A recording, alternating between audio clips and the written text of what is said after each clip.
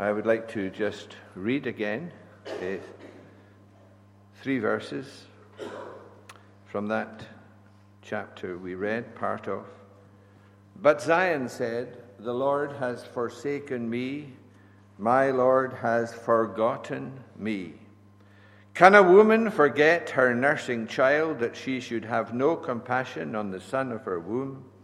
Even these may forget, yet I will not forget you. Behold, I have engraved you on the palms of my hands. Your walls are continually before me." Isaiah is referred to by Alec Motyer as the crown of the Old Testament. You remember perhaps the reference in John's Gospel, John chapter 12, verse 41.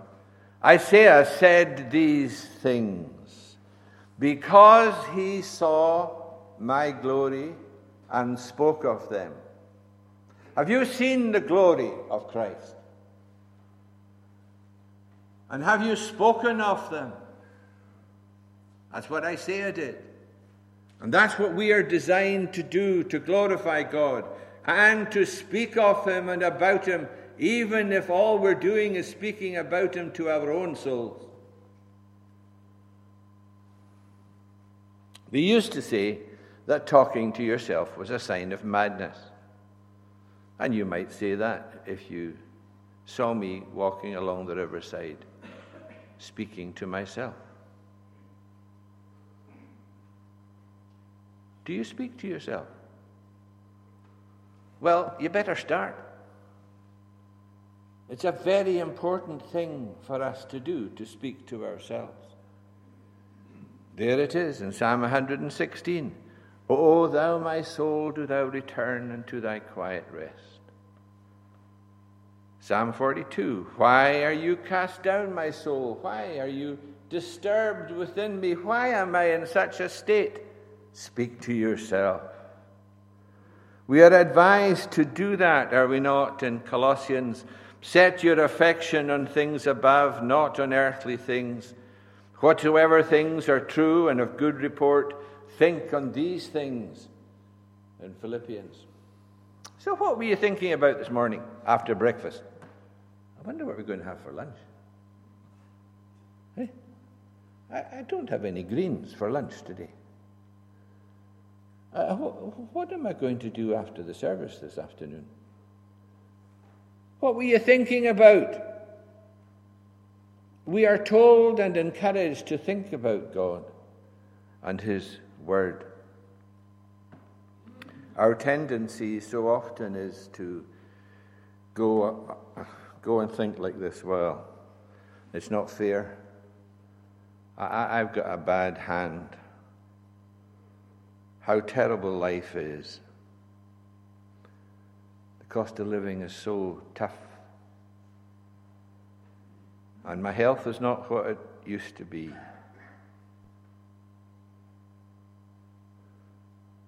And you begin to think like that. And you use the language of the verse we read, 14. "The Lord has forsaken me." God's forgotten me. He doesn't understand my situation. My situation is so hard and so difficult. You're in what I call the 3D. The 3D situation. Desolate, despondent, and desperate. And maybe you're there today. Certainly, I suspect that you have been, perhaps often have been in the 3D situation. Desolate, despondent, and desperate. But then we have verse 15. There he was saying, God's forsaken me. I'm in the 3D situation. Does it finish there? Emphatically no. Can a woman forget her baby? Well, that's just possible. Unlikely as it may seem, maternal compassion could fail. It's just possible. But the last 5 words of verse 15. I will not forget you. Now, there's something in me that says, and maybe there's something in you too, that says, well, that's enough. I can go home now.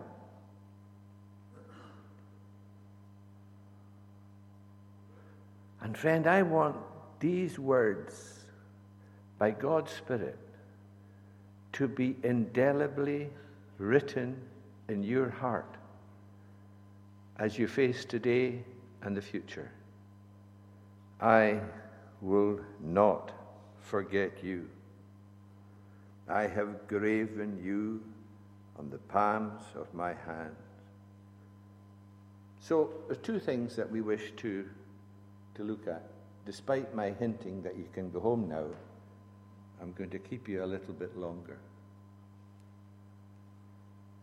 2 things I would like us to look at together. Where and why do we feel forsaken? This feeling of being forsaken. And then secondly, the love that cannot forget. Why do we feel forsaken? Well, things don't go according to our wishes and plans. My prayer seems to have disappeared. I've started to pray, and then I began to wonder, I need to go and fill the car with petrol. I started to pray, and then I better clean my shoes. I started to pray, and then I began to think about what happened yesterday. And then we're flooded with disappointments. Isn't it amazing that the Bible is full of people, full of examples of people who felt forsaken? And I would like just to mention 3 of them. Number 1, Mary Magdalene was her name. There she was, crying her eyes out, looking into the empty tomb. The bystander asked her, "Why are you crying? What's all the tears about?" Listen to her answer. Mary Magdalene replied, "They have taken away my Lord, and I don't know where they have laid him." "Where have you taken him? He's not here. I'm missing him. He's gone." Perhaps you're there today. You go to prayer, you're as dry as dust. The heavens are as brass. God's not listening. You open the Bible, heard it all before, there's nothing fresh in here. You listen online and Jesus seems absent.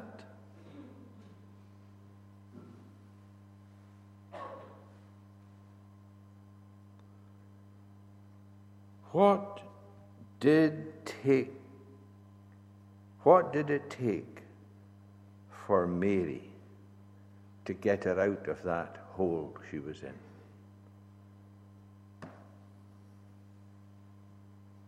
Yeah, there was a tear in her eye, but what did it take?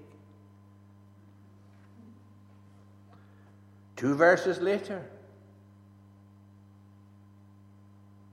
and a little later, the answer's in the part of the Bible in John chapter 20.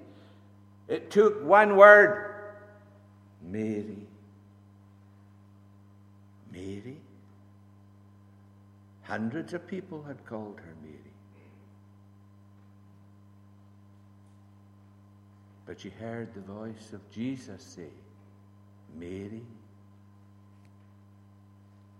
And what did she do? She knew it.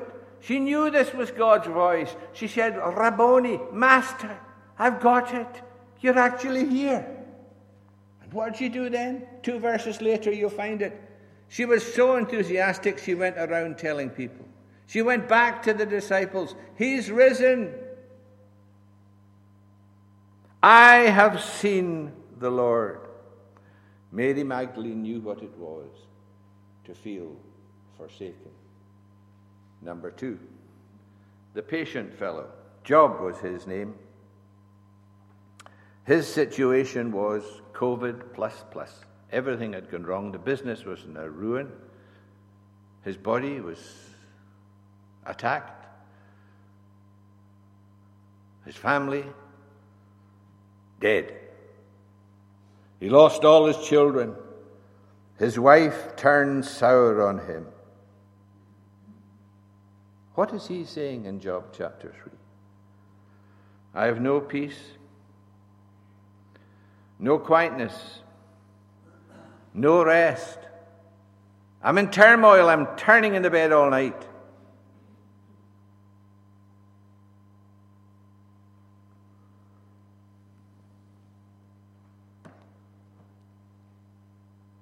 And Eliphaz steps up and he says, man's born to trouble as the sparks fly upward.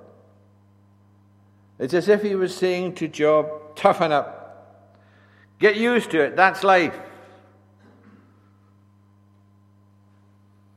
What did God and Job call Eliphaz's advice? Miserable comforters. God didn't think much of them. He said of these comforters, including Eliphaz, I'm angry with the 3 of you because you haven't spoken the truth to my servant Job.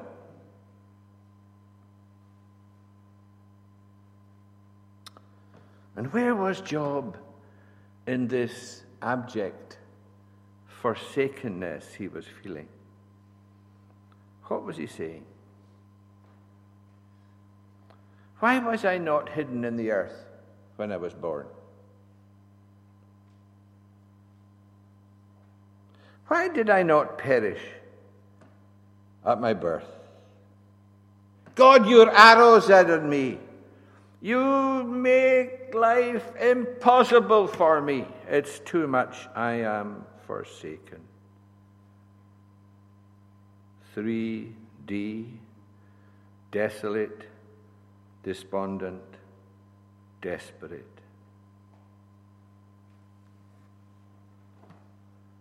And what did it take for Job to get out of the hole? What did it take for Job to get out of the pit?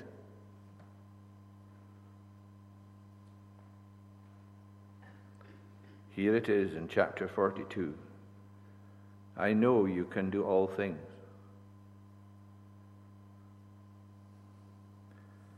My ears have heard of you, but now I see it.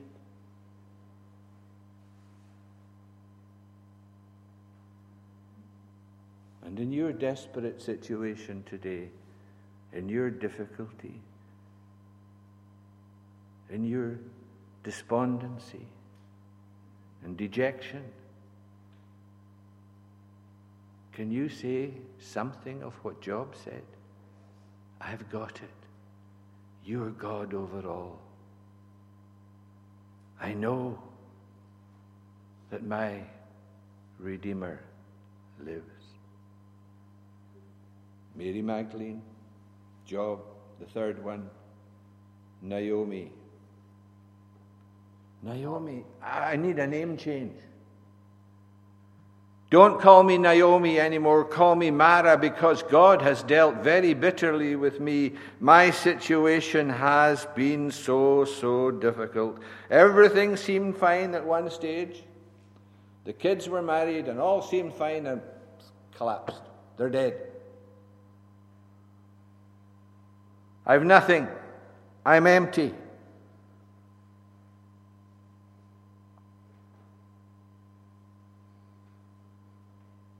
desperate. I'm a refugee. Malin and Killian are dead. My daughter-in-law's fled. Things are tough. But was she left there? There's a very lovely thing we're told in the book of Ruth about Obed. Obed, who was the son of her daughter-in-law, Ruth. And the expression that is used there is, a son has been born to Naomi. Hey, hold on a minute. It's a son that was born to Ruth? No. The son was Naomi's also. David's grandfather. His name is in the genealogies in Matthew and Luke. Obed. God didn't leave her.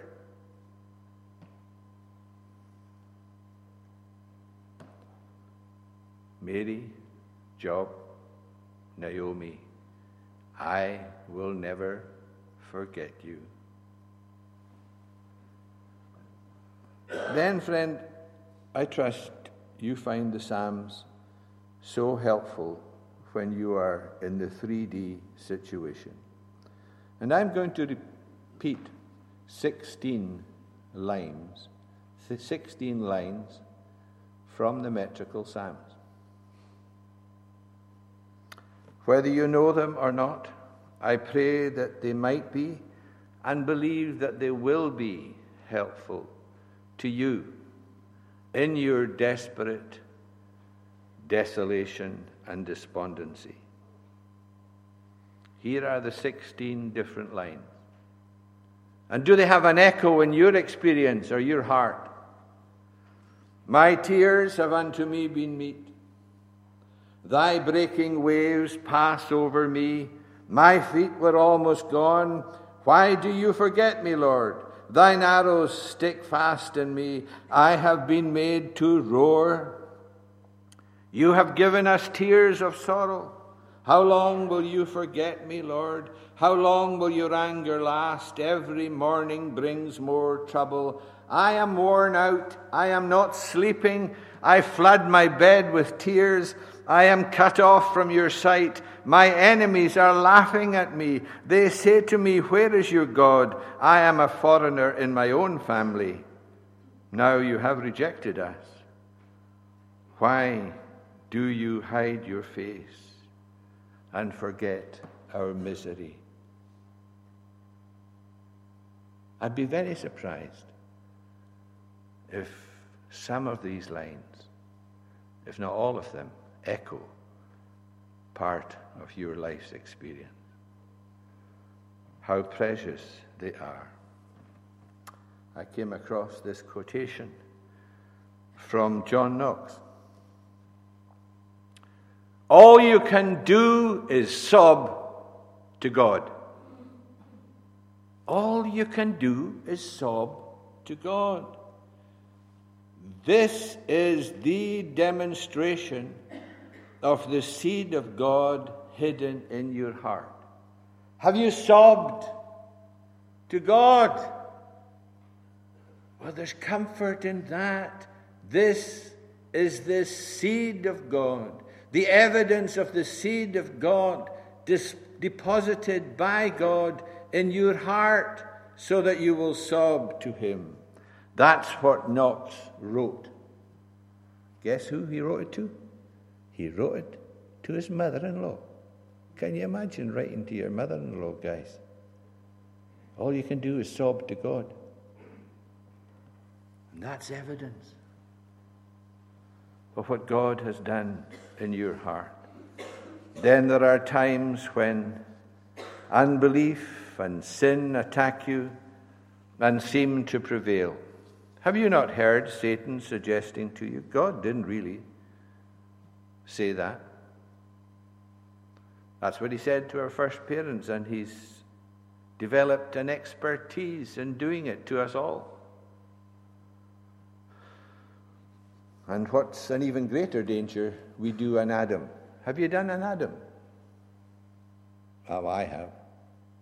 And I think maybe you have too. You done an Adam? Yeah, I believe most of us have, if not all of us. Can't face up to it. We hide from God. We excuse ourselves. We try to divert our conscience. What would you rather do when you find that you've made a mess of something? Switch the telly on. Have another glass of wine. Or top up your whiskey. Read the paper. Watch the football. Can't face it. Friend, it's the worst thing to do is to do an Adam. Run back. God delights in mercy. You need it. Run back to Him.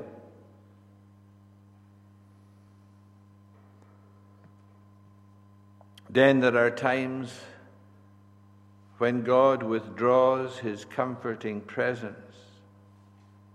Remember, the psalmist expressed it several times when he said, I'm like a pelican in the wilderness.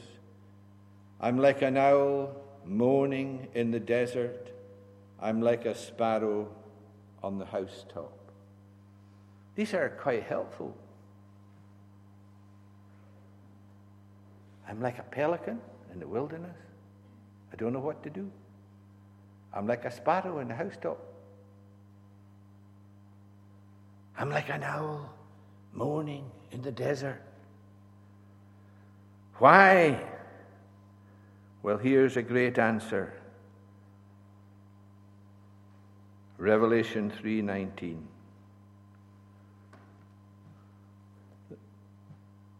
Jesus saying, those whom I love, I rebuke and chasten. You got that? If you're like the owl, or the sparrow, or the pelican, it's because God is doing something with you and to you. For a reason. Here's the reason described for us by J.C. Ryle. God allows pain, sickness, and disease, not because He loves to trouble us, but because He desires to benefit our heart, our mind, our conscience, and our soul for all eternity. God is bringing you to the wilderness experience for your eternal good, for your heart, mind, conscience, and soul for eternity.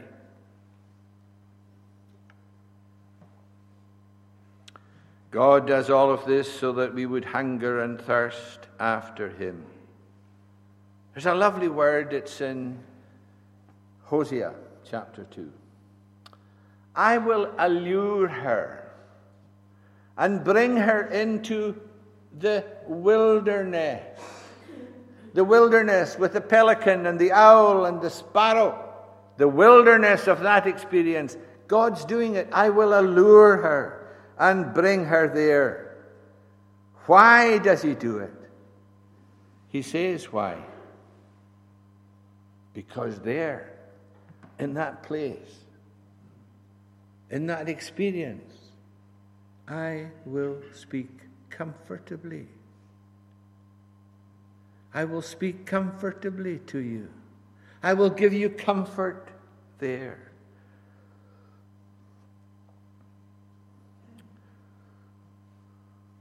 Are you getting comfort? Even in the depths of despondency, despair, and the desperateness of it. In that passage in Hosea, he goes on to say, in that day you will call me my husband, You will no longer call me your maker. You will call me your husband, thy maker, thy husband. The husband is a loving description of our Lord. Then the disciples had a great gospel day. Remember, big crowds. Jesus had to take to the boat as his pulpit for the day.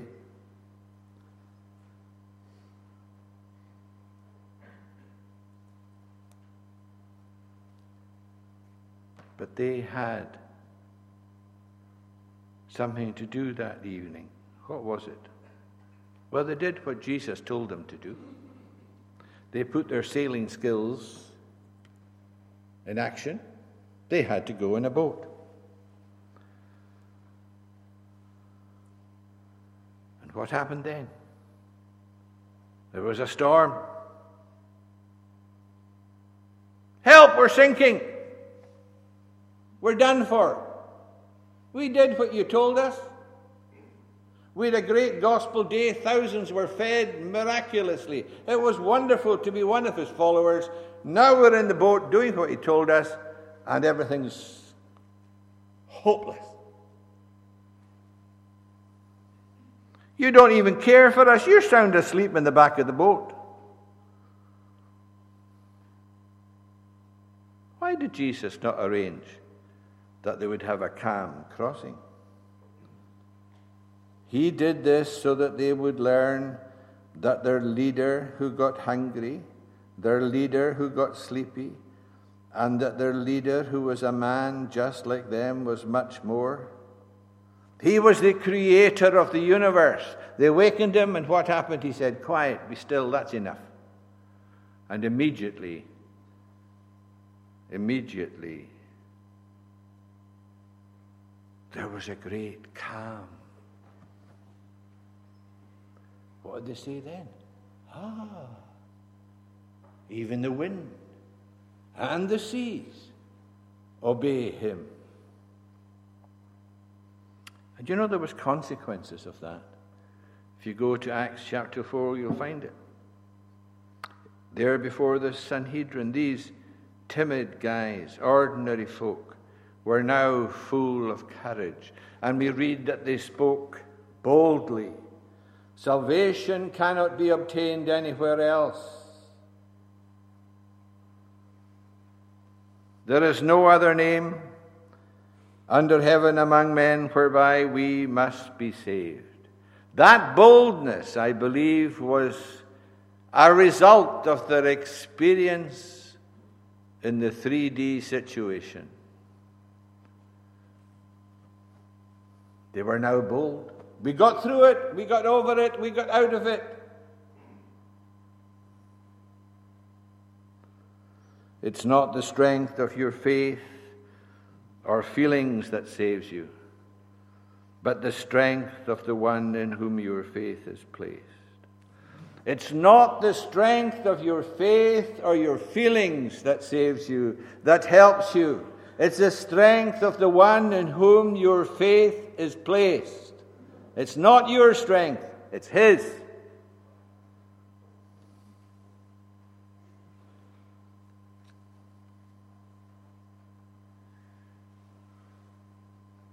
It is precisely when God shows us a little of our own weak corruption and his own anger against sin that we most glorify him by appealing to him as a true, merciful, kind Father. That again is a quotation from John Knox. I think it's maybe worth repeating. It is precisely when God shows us a little of our own weak corruption and his own anger against sin that we most glorify him by appealing to him as a true, merciful, kind Father. So we've tried to think about why we feel forsaken. things don't go according to plan.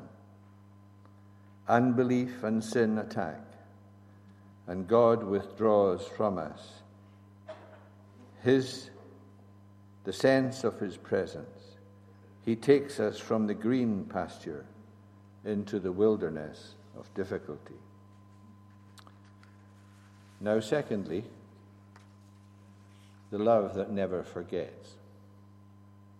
Watch the mother with a helpless little weak child. See how she loves the baby. As one whom his mother comforteth, so will I comfort you, is another expression that Isaiah used in chapter 66. As one whom his mother comforteth, so will I comfort you. God is love. It's the same love that the Father loved the Son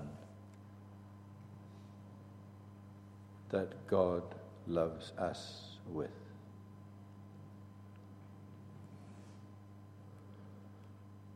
You have loved them even as you loved me. John 17, verse 33. That is such an amazing expression. Speak about it to your wife, to your family, to yourself. You have loved them as you loved me. That's the words of Jesus.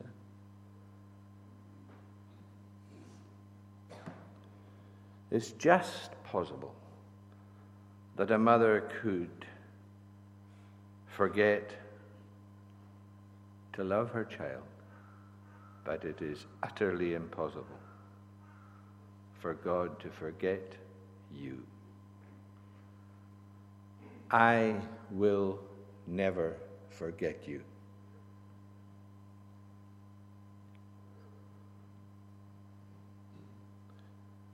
Just meditate on that for a moment. God so loved the world that he gave his only begotten Son, that whosoever believeth on him should not perish but have eternal life.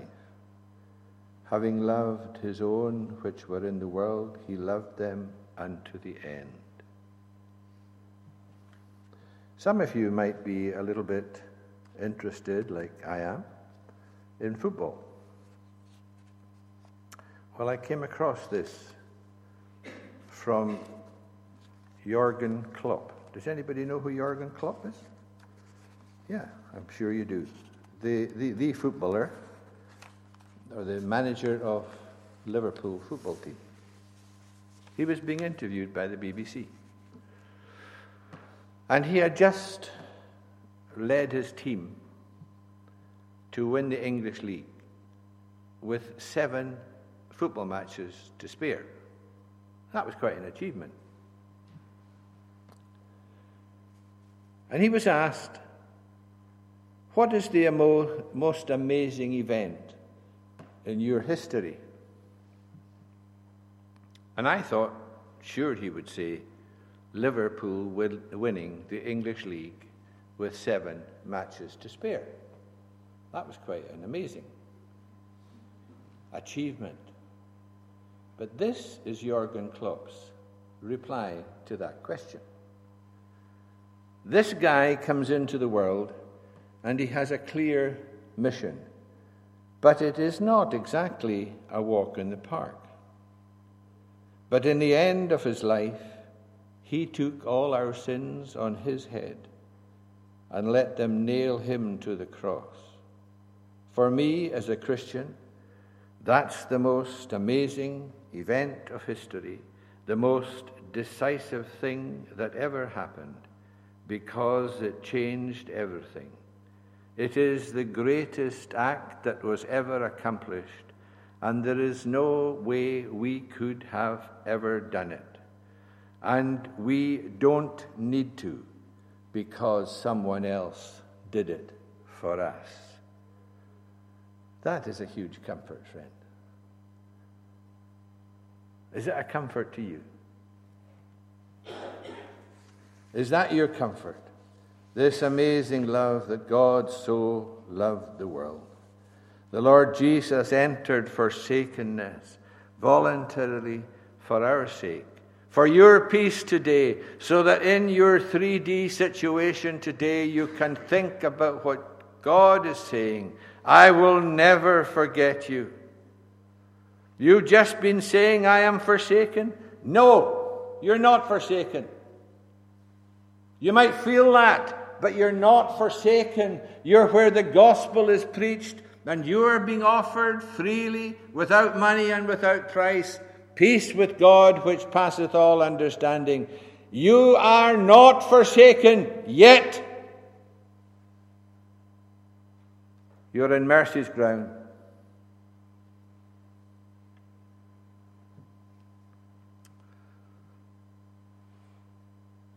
These hands are outstretched to you. Remember, they saw him on the cross, and those who did stepped back and said, it cannot be. Is this human? Is this a human being that's on that cross? He was so disfigured, he was no longer recognized as human.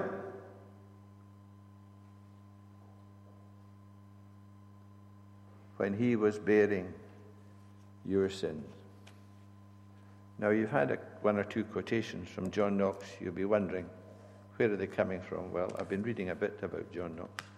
That's where they're coming from. I have another one here that I think is worth, in that respect. This is what John Knox said about Jesus, putting this language, as it were, from Jesus himself as he challenges the devil. Lo, I am a man like to my brethren, having flesh and blood, and all properties of man's nature, sin, which is thy venom, accepted. Tempt, try, and assault me. I offer thee here a place most convenient, the wilderness. There shall be no mortal creature to comfort me against your assaults. You shall have time sufficient to do what you can. I will not fly from the place of battle. For to my people appertains the fruit of my battle. My victory is theirs, as I am appointed to take the punishment of their sins in my body. He went into the 3D situation for you so that you today could relax and rejoice that he has said to you, I will not forget you. They looked to him, and lightened were, not shamed were their faces. This poor man cried. God heard and saved him from all his distresses. Right, there you go. You ever feel down in the dumps? Are you ever despondent, desperate, dejected, disappointed? Well, here's the answer. I will never forget you. And if you have Christ, you have everything. And if you don't have Christ, he's being offered to you now. And all you have to do is say yes to Jesus. Yes, I need you.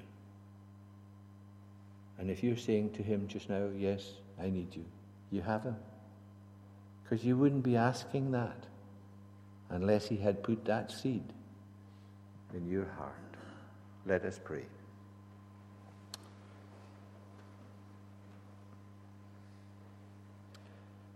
Lord, we thank you for your word and for the glory of the gospel.